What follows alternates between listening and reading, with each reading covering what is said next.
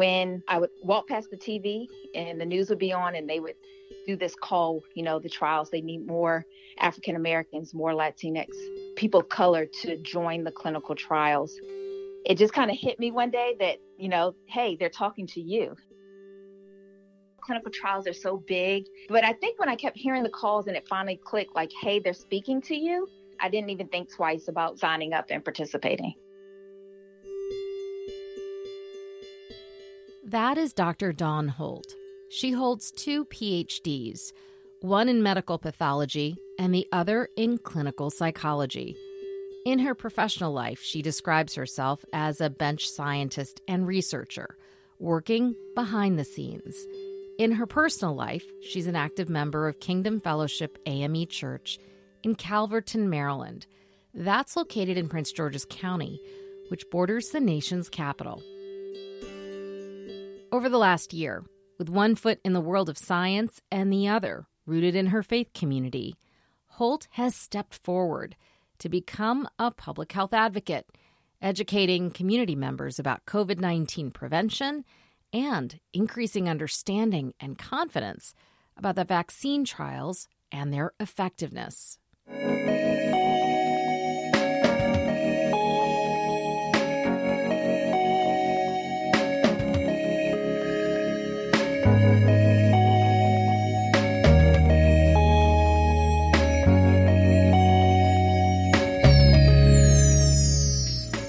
I'm Umbreen Khan, and this is Inspired, a production of Interfaith Voices, exploring the ways beliefs shape our world.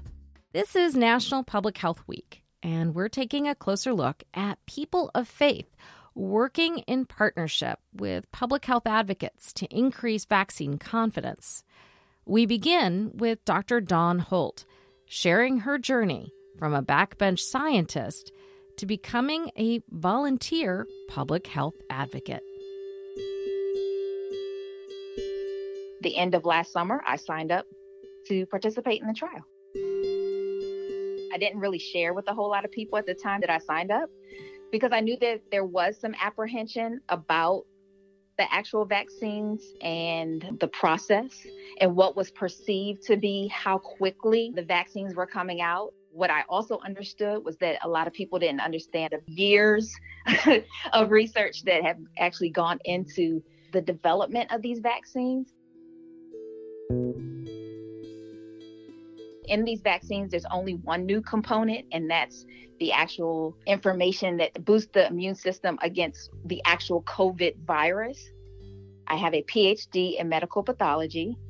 And so I spent over 10 years at the research bench doing biomedical research. My area of expertise is tumor immunology. So I looked at ways to target and limit metastatic breast cancer. So kind of because I knew all this stuff, I kind of kept it to myself until later on having a conversation with Reverend Watley and some other members of the church. And it may have been like late September. Our conversation initially began as trying to get more people to participate in the trials. We knew that at the time, Moderna and Pfizer wanted to make sure that there was enough representation in the trials from women and African Americans and Latinx. They also wanted to make sure that there was enough people who had diabetes, cardiovascular diseases, who were in those categories because they really wanted to get a full picture of the impact of the vaccines on different demographics. I started speaking on several church panels, speaking across the country, just sharing my story. It wasn't until at that moment, it was like, oh, wow, you're actually starting to make, a huge impact. I mean, I think a lot of times people think of a clinical trial is you show up one day, they give you the vaccine and they send you home. When in essence, no. It is a full out process. The nurses, the doctors, the researchers there that are connected to the clinical trial, they are going over documentation with you. They're making sure that you actually understand what's involved in the process. What are the outcomes? What is your participation going to be like in the trial? They're asking you lots of questions about your medical history, your medical background. They care. They want to make sure that you're going to do okay during the trial. So it's not just show up once, they give you a shot and they leave you to your own.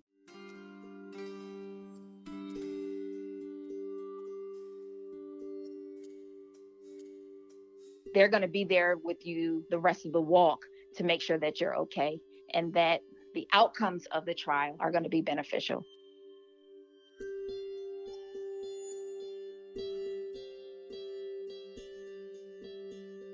In our community, the church plays a huge role, and that if people were going to be listening to their pastors and the people who attend their churches, they're going to really be looking to them for just the assurance that this is going to be something that's okay. And so when Reverend Watley and the rest of the team started to take a stand for participating in clinical trials, and then when Pfizer and Moderna were moving closer to receiving their emergency use. This is the FDA saying, we've looked at the data from the phase 3 clinical trials. It's showing that the vaccine is effective and it's safe and it's okay to now be used.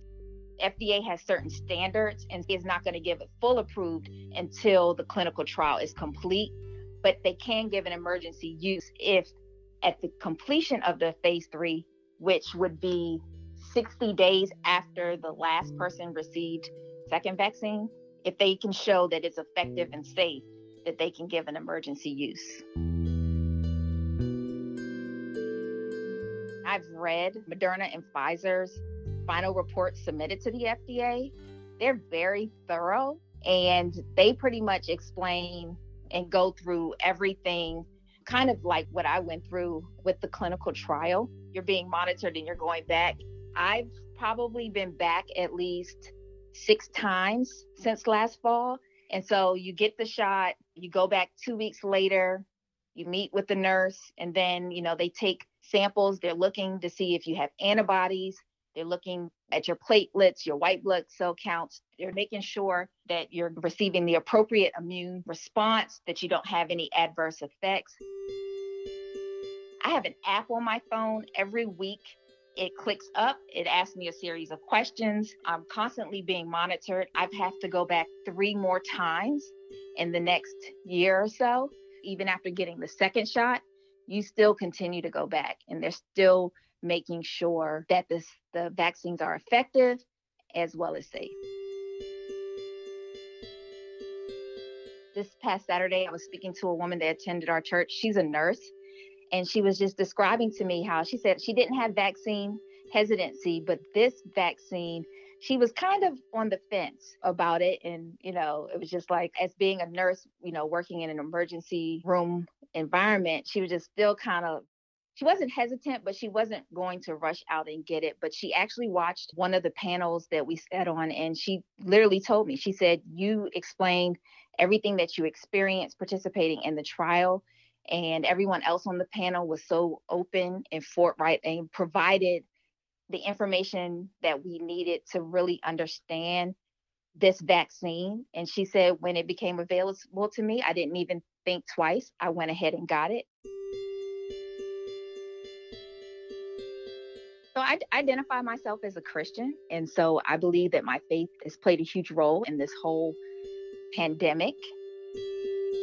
A lot of us have found ourselves praying a lot more, studying, seeking God in these moments, especially when it comes to kind of like, okay, all right, God, what's purpose? What's my purpose? And I totally believe that this whole thing with me coming out and being an advocate, not just for the clinical trials, but for, trying to remove some of the hesitancy when it comes to vaccines, has all been tied and in line with the purpose. When I signed up last summer, I had no idea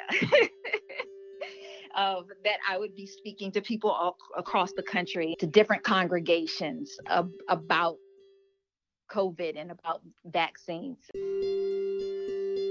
I'm excited about it, and my faith has just grown even stronger.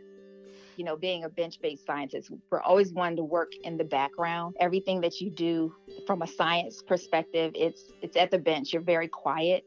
And so what this has actually done is it's allowed me to kind of find my voice and just be able to speak to people and impact their lives.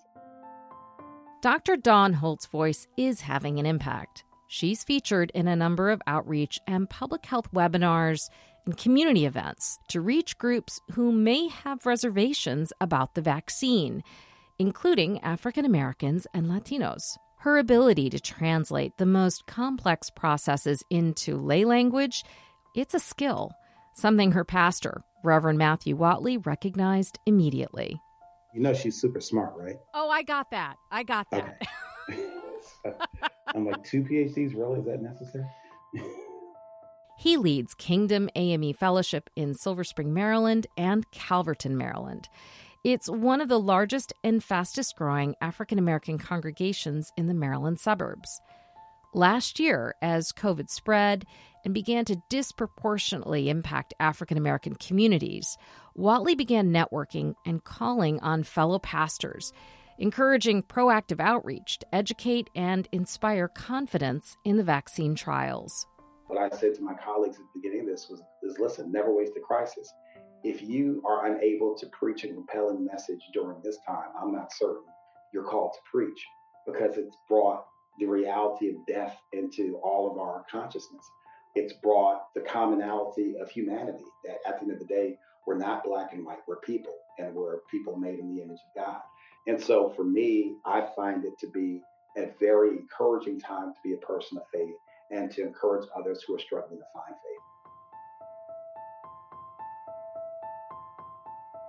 As you well know, there's larger hesitancy in the African American community, born out of decades of medical racism, any number of high profile instances where African Americans were harmed intentionally or by way of neglect.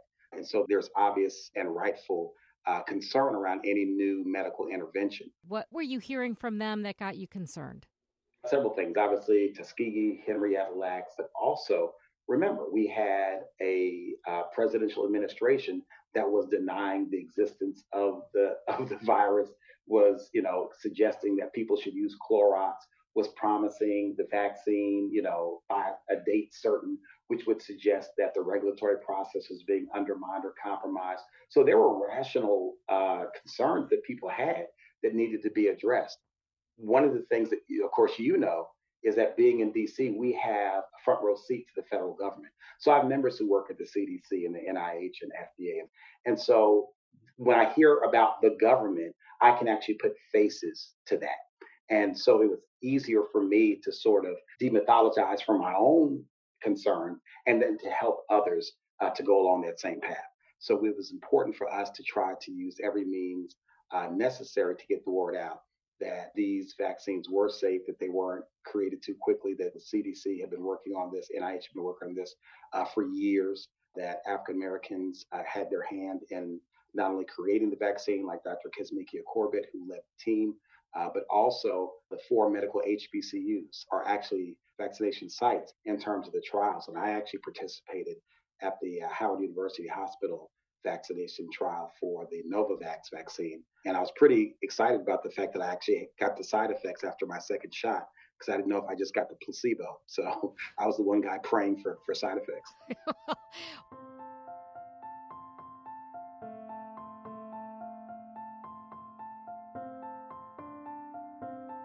So when the pandemic first started, I started writing to churches and in church magazines to try to get their minds around how to respond to this pandemic. The vaccine issue was another one of the things that I knew was going to be of concern because of the conversations I was having with my parents and with my colleagues, people who I respect, people who are well educated and still have real concern.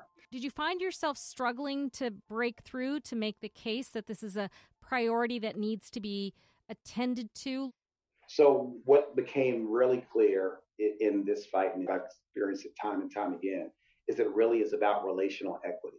There's so much misinformation, and misinformation is no respect of person. So whether you have a PhD or whether you are ordained, you are just as apt to, fall victim to it as anyone else.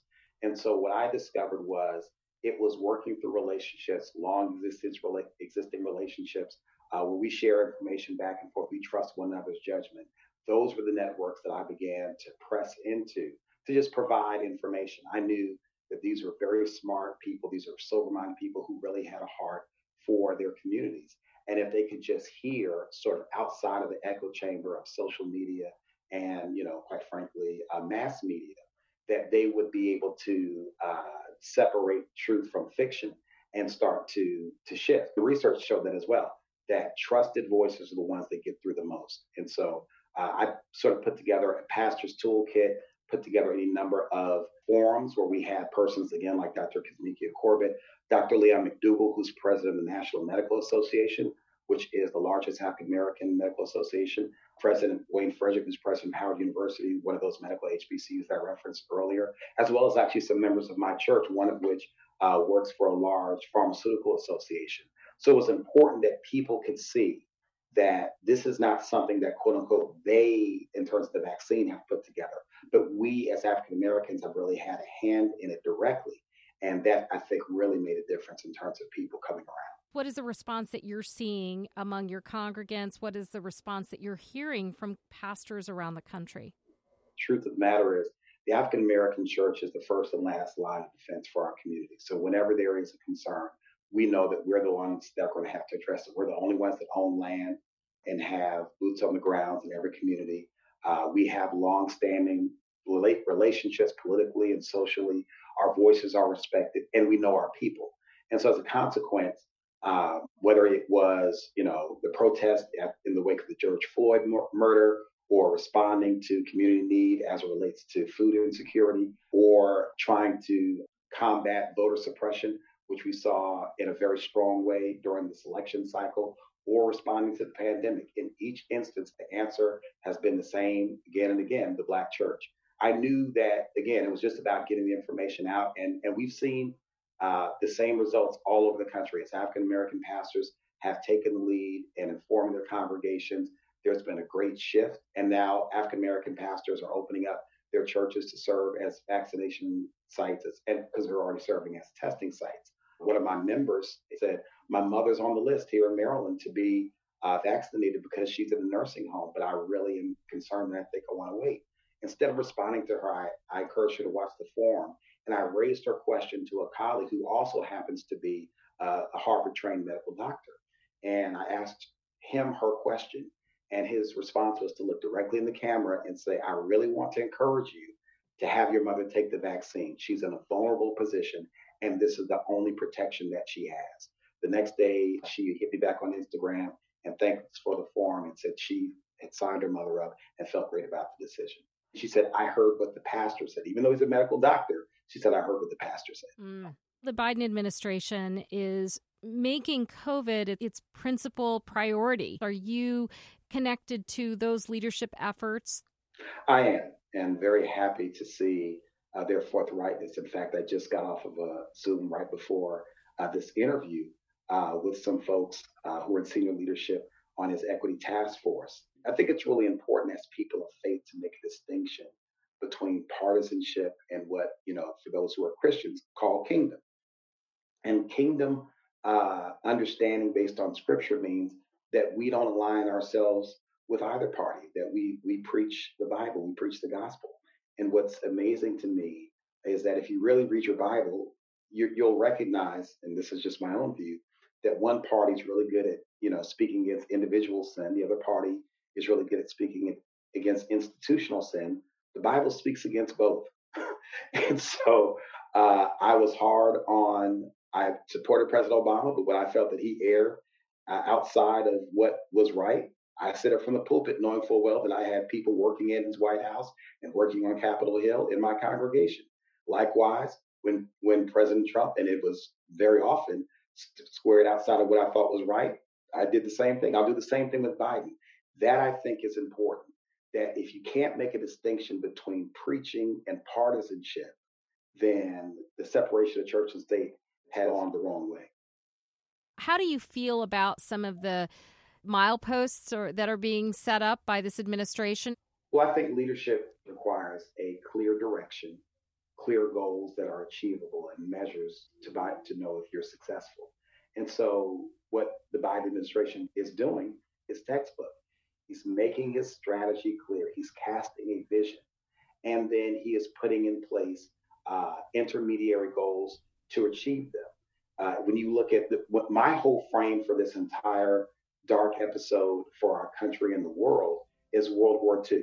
And I took the words from Winston Churchill. Winston Churchill said, never waste a crisis. The concept theoretically is called disequilibrium theory. When things are at balance, things move slowly. Bureaucracy takes a long time. But when things are pushed in a disequilibrium, you can make rapid change very quickly. And I think in terms of what the Biden administration has been able to do in its first few months and how we're seeing the vaccine supply ramp up exponentially and infrastructure being put in place around the country to get it administered and get it out, I think we have a lot of reasons to be hopeful. But ultimately, we as a country always come down to the individual level. Will each of us put aside our petty differences, the rancor and the disinformation, and do what's not just best for ourselves, but also do what's best for our brothers and sisters, our fellow citizens.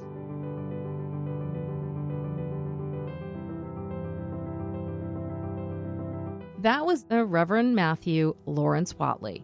He's the founder and senior pastor of Kingdom Fellowship AME, headquartered in Silver Spring, Maryland, and Don Holt, a medical pathologist and public health advocate from Calverton, Maryland.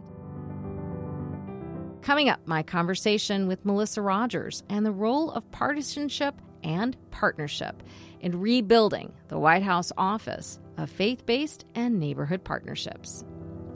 Stay with us. You're listening to Inspired.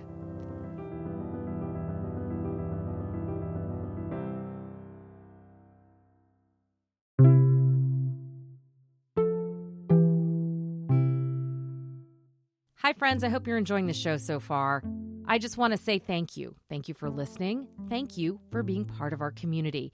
I don't know if you know this, but we are on the air all the way from Richmond, Virginia to Ketchikan, Alaska, and in so many places in between.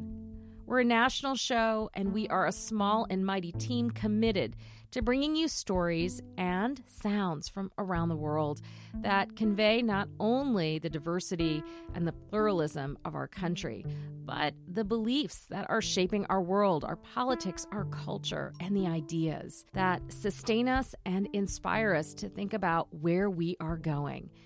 And that brings me to this question. If you value us, if you enjoy listening and appreciate what you're hearing, I want to ask you to take a moment to consider becoming a sustaining member of Interfaith Voices, or make a one-time donation at interfaithradio.networkforgood.com.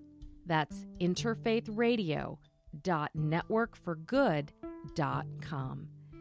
Thank you, and let's get back to the show.